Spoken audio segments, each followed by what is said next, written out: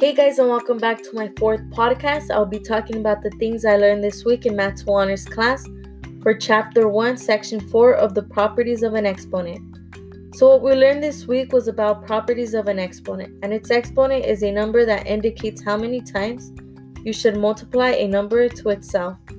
I also learned that when the exponent of a number is to a zero power, you will always get 1 as your answer in the end.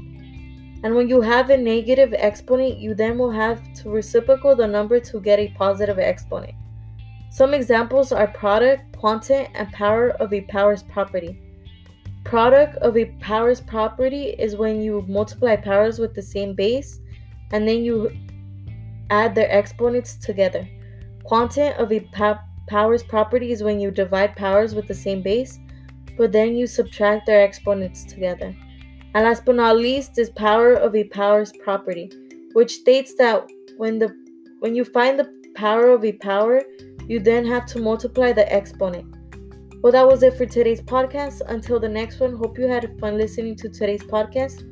And I also hope you learned a thing or two to share with others as well.